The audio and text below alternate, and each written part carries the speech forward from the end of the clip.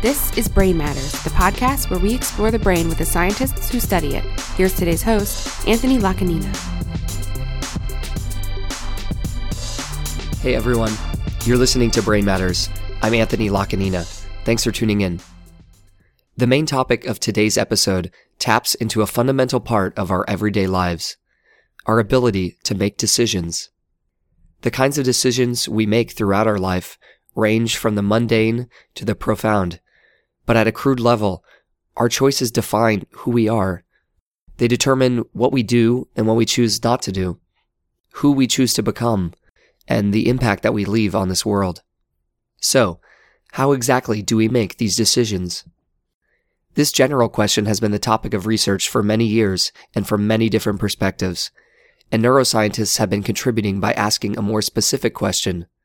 What does the brain look like when it's making a decision? In today's episode, I spoke with Dr. Nao Uchida, a neuroscientist at Harvard University, who studies the neural circuitry of decision-making. By implanting electrodes into the brains of mice that are actively performing a decision, Dr. Uchida can observe in real time how the brain responds to making a decision. To take this to the next level, Dr. Uchida manipulates these neurons during the task, an elegant procedure that helps establish a direct link between brain activity and behavior. I hope you enjoy.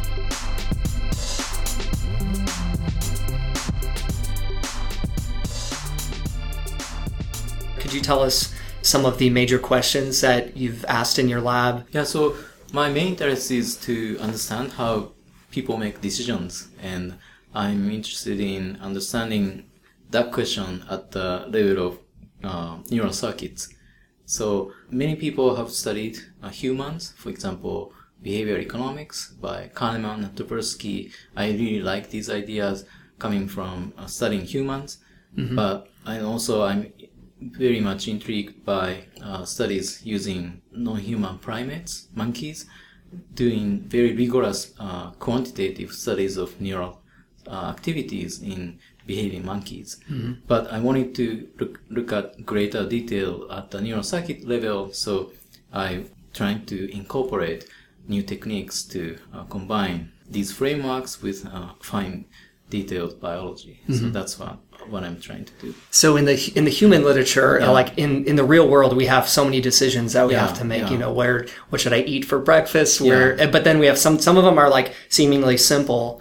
You know, what clothes should I wear? And some of them are complicated or like very intense. Like what do we know in humans is there any distinction between the two? And also, what kind of tasks to understand this question have been asked or have been used? So for example, Kahneman and Tversky studied human decision-making by asking questions to human subjects. And questions could be choosing between 100% probability of obtaining $100 versus 50% of obtaining $200. Okay. So which one would you choose? And it turned out many people choose sure option.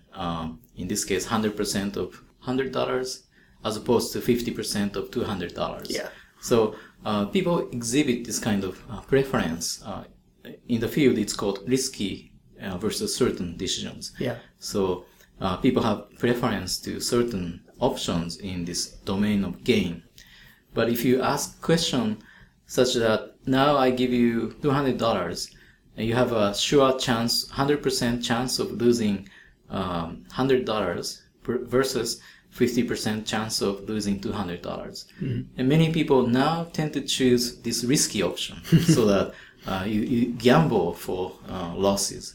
Yeah. So, and this turned out to be very, very common in many people. This suggests that maybe very deep biological basis is working to generate this kind of preference.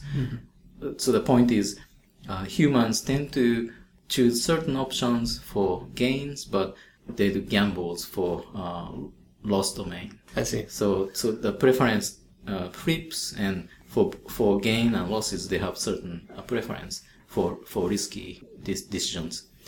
And it turned out you can also demonstrate that in many animals.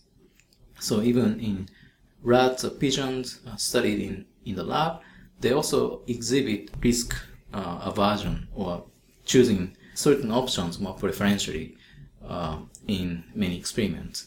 So the idea here is even these seemingly complex economic decisions could be controlled by simple biological processes that are common to many animal species. So the point is, interesting human behavior could be modeled in simpler animals. If we could do that, we can look at detailed biological mechanisms. So that's what I would like to do in the future.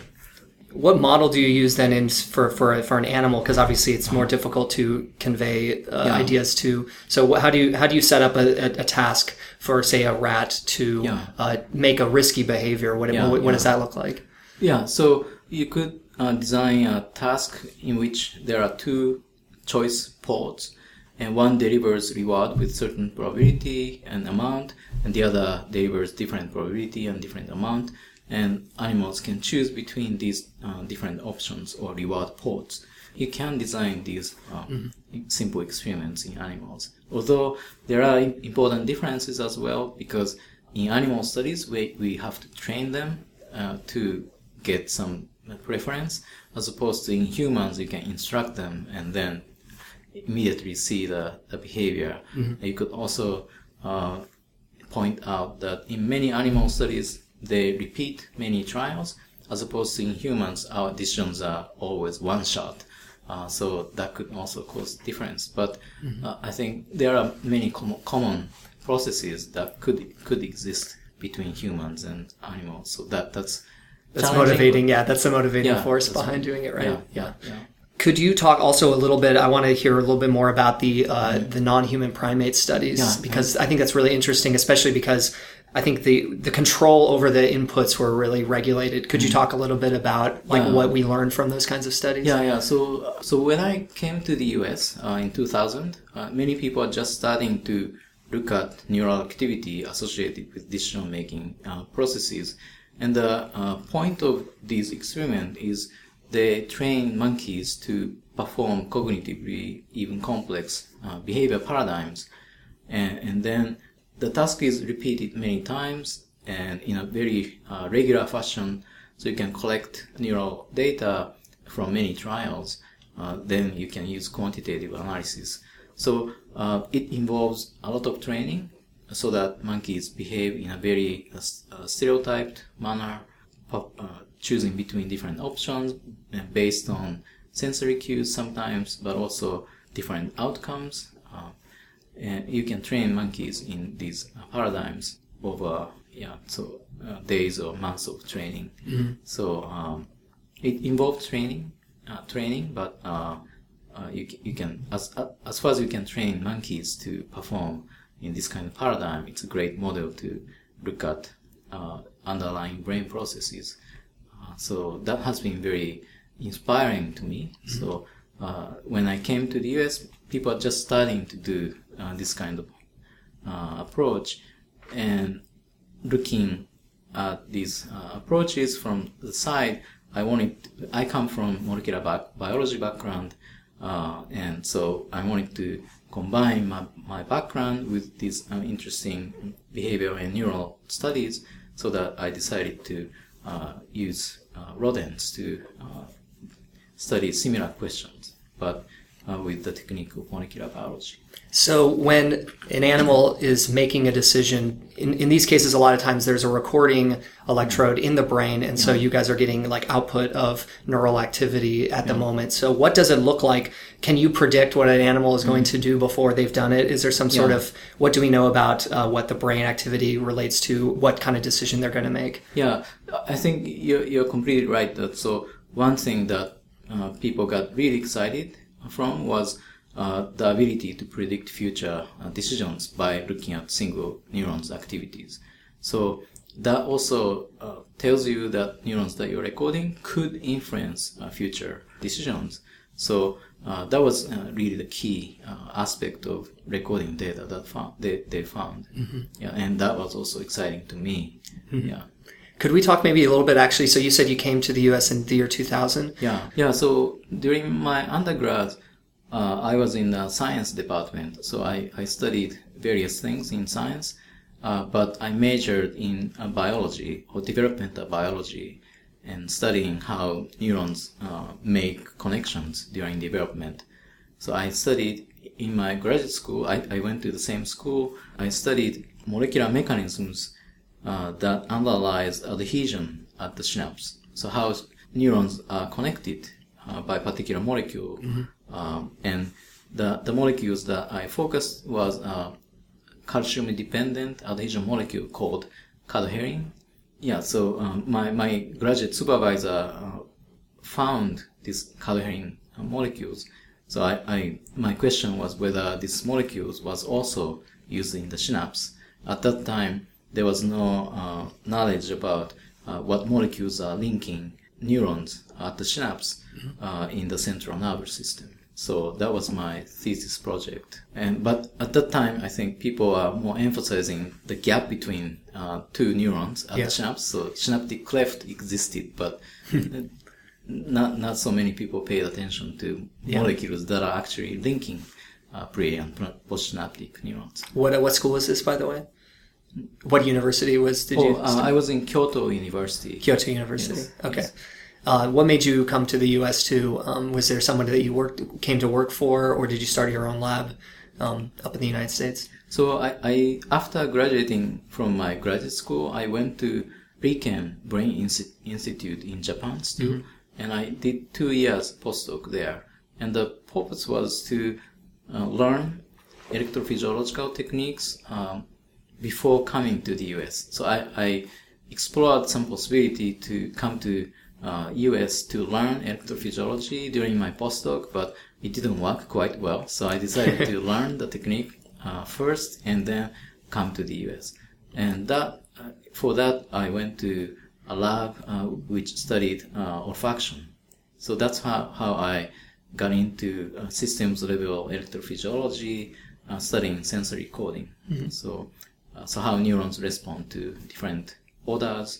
I also used in addition to electrophysiology, I also used imaging techniques to map which brain regions are activated by what kind of spatial patterns in a particular brain area called olfactory bulb evoked by different odor stimulations. Okay. So that's my first postdoc work.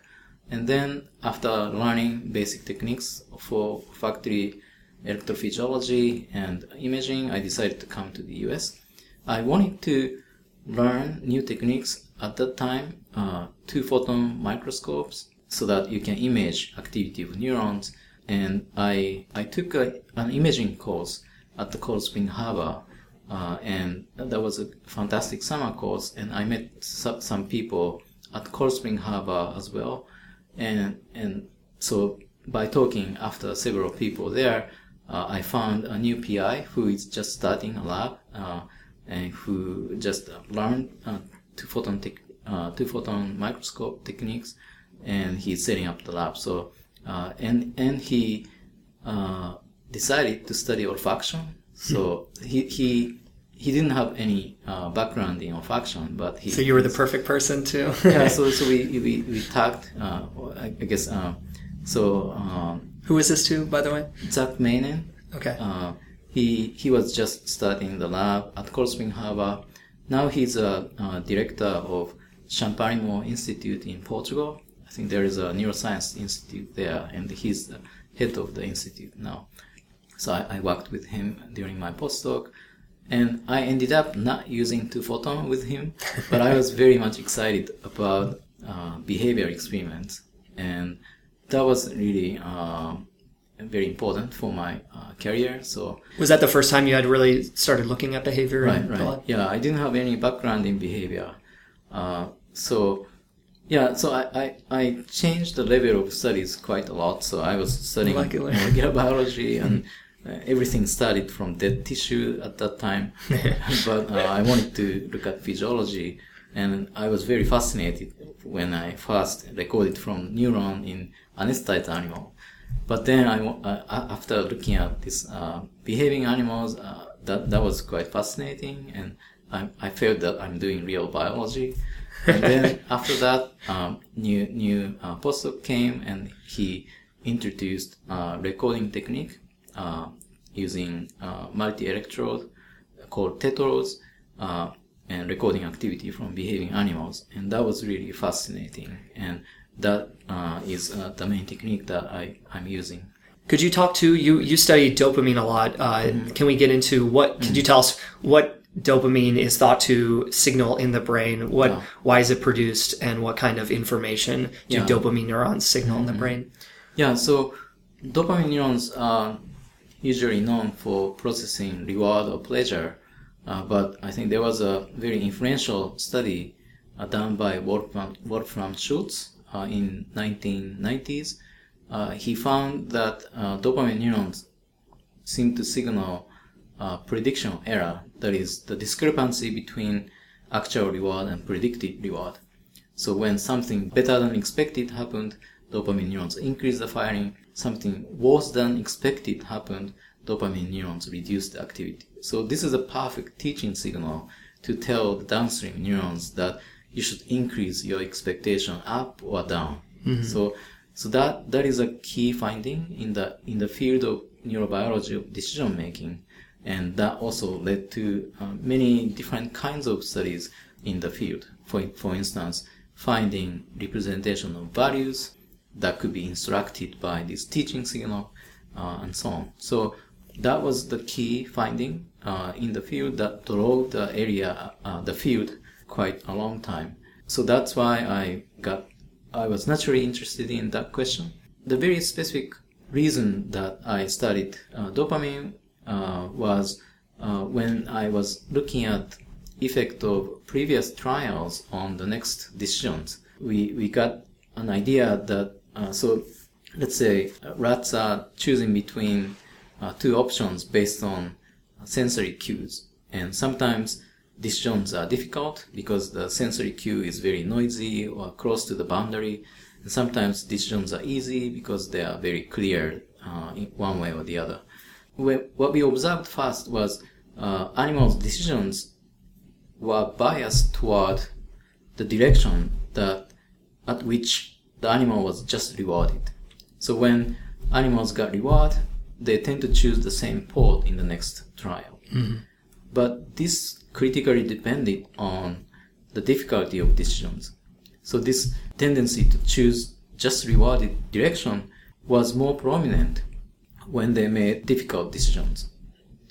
And after making a decision for easy decisions, we did not see this effect of previous reward. So, let me see if I got that right. So if they get some information and it's very easy to go to the left, they make the left choice. Then the next one is, if the next one is ambiguous, do they always go back to the one, then they go just to the left one because that's where they got the reward, but not the other way around. So say it's difficult at first, but they decide to go to the left, then the next one's very easy. Now they're not influenced by that. Is that right? Oh, yeah. So let's say, you get difficult choice in the next trial, but the previous trial could be easy or difficult. I see. Okay. And after making easy choice, you have a 50-50 chance of going to the left or right. But after getting reward for difficult decision in the previous trial, then animal tended to choose the same side. So that finding actually was consistent with this prediction error idea. The idea is, after making a decision for difficult decision-making problem, then you have surprise that you got reward. But after solving an easy problem and got reward, you don't have surprise. So that idea was really consistent with the idea of dopamine prediction error. Yeah, and the surprise then teaches the animal, well, okay, I didn't expect that, but I got a reward. I should probably go back again. Yeah, exactly. Okay, yeah. That's interesting. So then we wanted to record from dopamine neurons. Okay, so are they doing what we think they're... Yeah. Yeah, during when they do this kind of interesting effect of previous trials. Did it follow that pattern? Did the dopamine that's neurons? still ongoing, and we kind of struggle to find dopamine neurons. Yeah. So this is before optogenetics was developed. Optogenetics is, of course, you can activate neurons with this light-gated ion channel, and we now use that method to identify types of neurons during recording. But the time that this experiment was done was before optogenetics got available. Yeah. So we just inserted electrode and tried to use conventional method of using waveform shapes to identify dopamine neurons versus non-dopaminergic neurons. And we struggled a long time. We couldn't really identify dopamine neurons. Yeah. So that experiment, we got some recording from what we think are dopamine neurons, but it wasn't very convincing. So we stepped back and then decided to now use this optogenetic method to really unambiguously identify dopamine neurons. So there is a lot of transgenic mice which express recombinase called Cre recombinase in a specific neuron types. So you can drive these Cre recombinase in particular cell types using specific promoters or gene locus, and then you can inject viruses that express channel adoption in the presence of Cre recombinase. So in this way, you can express channel adoption in specific neuron types. And after they are channel adoption is expressed, we insert electrode and optical fiber, and then verify that we are recording from particular neuron types. And only when we use this method, we convincingly identify dopamine neurons. So now we can we can identify dopamine neurons with more certainty. We routinely use this method. But before this method was developed, I think it was very difficult for us to really identify dopamine neurons. So my original question wasn't really answered yet, but that's an ongoing project. But now the tools are there to, better tools are now available to sort of answer that question. Yeah, exactly. So now, if you're looking from just the dopamine cells, what's the inputs to them, and how is that regulated? Yeah, what teaches the teacher, or what is the input that then drives that that response? Yeah. So we are starting to identify specific inputs to dopamine neurons using rabies virus. We did that we did it anatomically in a previous study, and now we are trying to identify pattern of activities that they exhibit by recording from these neurons as well. So the rabies virus, could you explain a little bit about how that allows you to see what's talking to the brain region you're interested in? Yeah. So as you know, rabies virus infect from the periphery and infect up to central nervous system, and eventually it could kill animals. They do so by infecting peripheral neurons, but also hopping or jumping from that neuron transsynaptically. So they hop the synapse and infect presynaptic neurons. And they do this multiple times, so they cross synapses many times. But then, more recently, Ed Callaway's group in Salk Institute modified the rabies virus such that you need two proteins for the rabies virus to act transsynaptic tracer. So one is, so originally rabies virus infect mammalian neurons, but they changed the membrane protein so that they require chicken version of the receptor to infect. So only if you express chicken type of receptor in mammalian brain, then rabies virus recognize the receptor and infect the neuron. Mm-hmm. The second modification was rabies virus in this modified version lack important protein that is necessary for amplifying and hopping from across neurons, across synapses. So it's called rabies glycoprotein, and because the virus itself lacks this protein, you have to express this protein in neurons for the rabies virus to hop across synapses. So what you can do is now you can express these two proteins, receptor for rabies virus and this rabies glycoprotein essential for hopping, in the neuron of your interest, in our case dopamine neurons, and then inject rabies virus to the brain area, and now rabies virus specifically infect dopamine neurons and then hop the synapse from dopamine neurons. But once they are out of dopamine neurons in the presynaptic neurons, then they no longer express this rabies glycoprotein, so they cannot hop anymore. What you can do with this is, therefore, you can label only monosynaptic or direct input. I think that's a very fantastic method, and we read the paper and decided to incorporate this so that we can label inputs to dopamine neurons.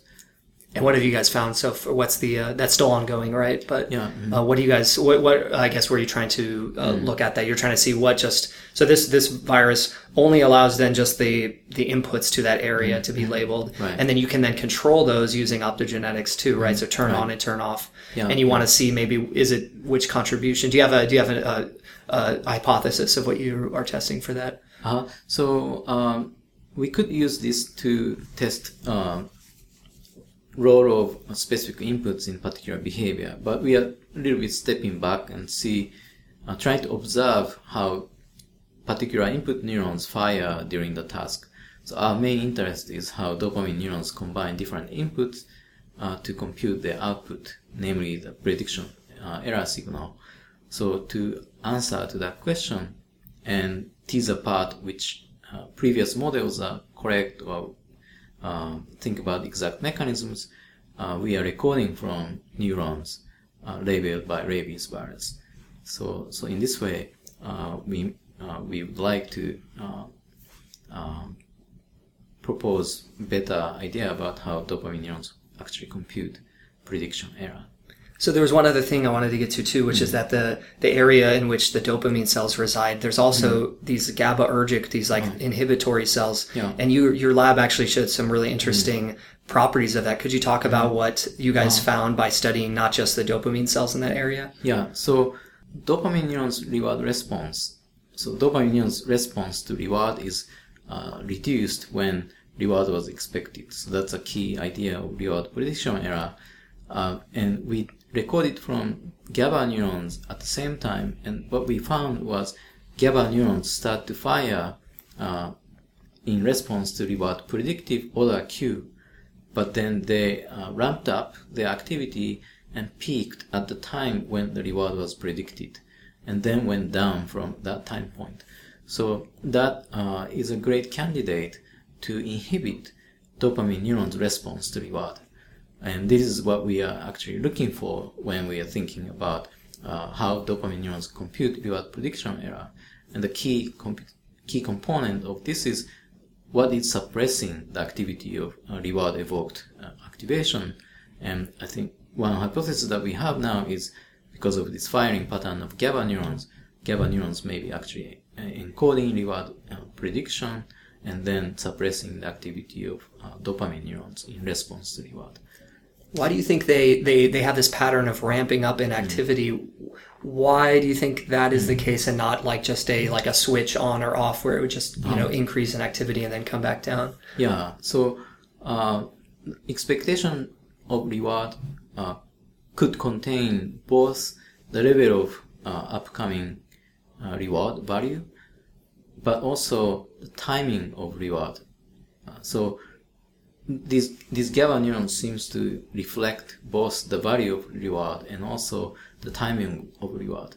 So in a sense that is an ideal player for computing reward prediction error, because it was also shown in the previous study that if you deliver a reward at the time when the reward was not expected, so earlier or later from the trained time point, dopamine neurons also get activated more strongly than when the reward comes exactly when the reward was predicted.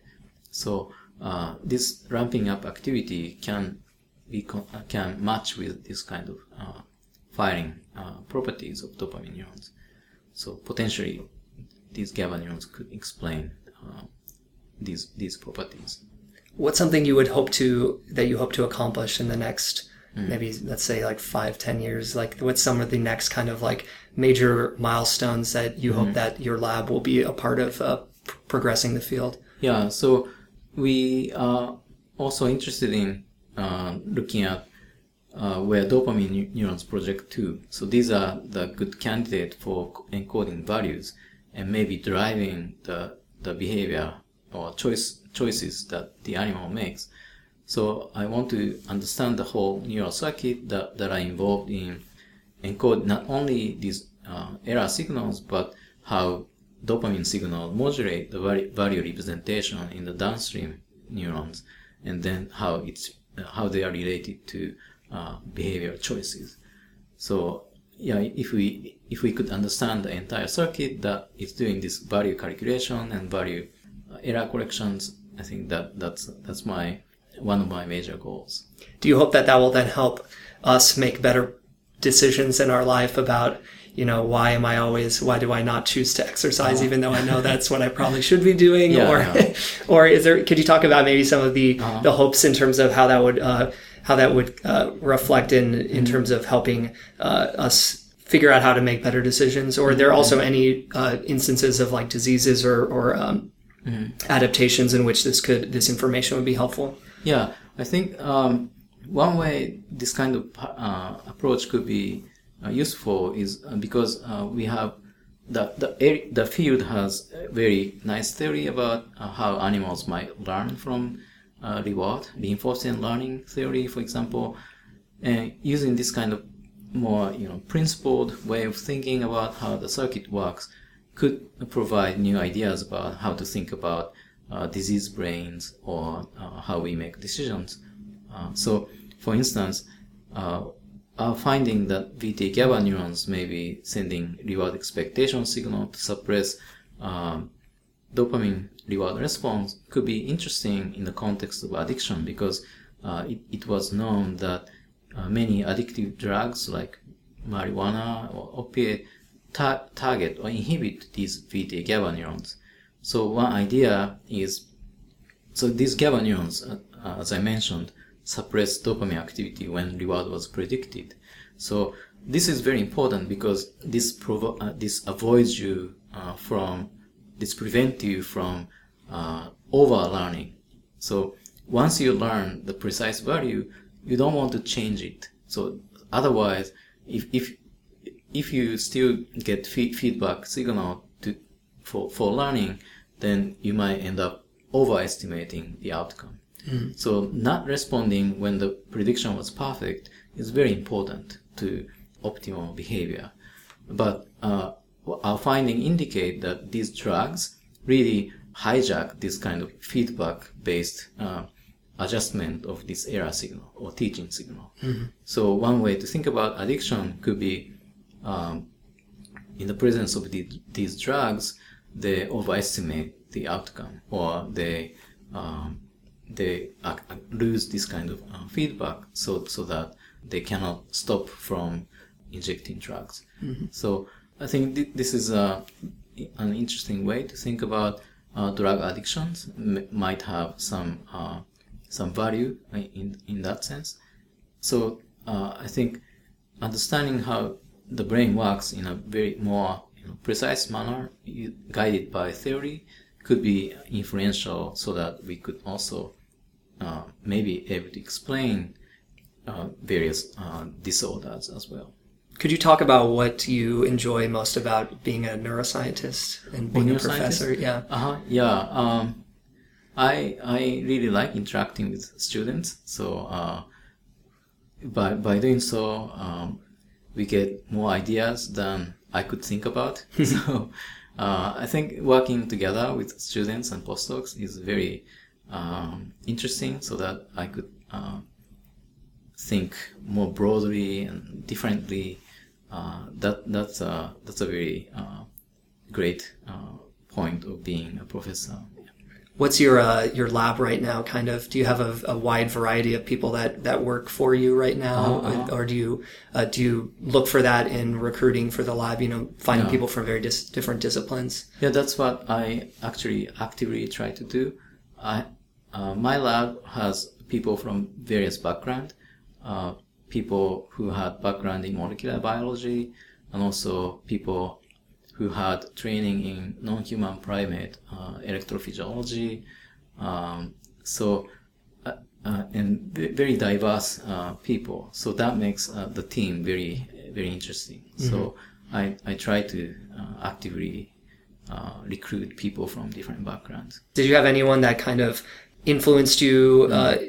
So there are many people who influenced me, but I could point at two. One is my graduate supervisor, Professor Takeichi. He's a very great scientist and very careful, and he's actually a very good person to observe and being able to observe and make findings in front of you. So I show some sample to him, and he observed.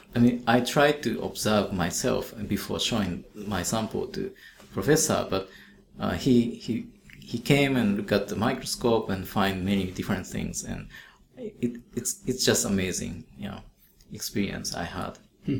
And other person I was very influenced was the person who works in a very close field, Okihide Hikosaka. He is a very good model for studying neural circuit using electrophysiology, and we borrow a lot of great ideas from his experiments and systems. So he was very influential. But along the way, I was able to work in a very good lab. So everyone who trained me was very, very nice. And finally, do you have anything when you're done with science, when you've had a long day? Is there any other kind of interests that you have? Any sort of like hobbies or stuff that you invest your time in outside of science? Actually, I don't think much about it. So as far as I can do science, I'm happy. Yeah. Okay. Nice. Yeah. So, but I'm trying to learn cooking and other things. Mm-hmm. I really enjoy this. I enjoy science the most. I see. So you have that. You get to go home and pull up a bunch of papers and be excited. And that's awesome. Yeah, we do that. Yeah. Wonderful. Well, thank you so much again for talking with us today. Yeah, thank you. I appreciate it. You're welcome.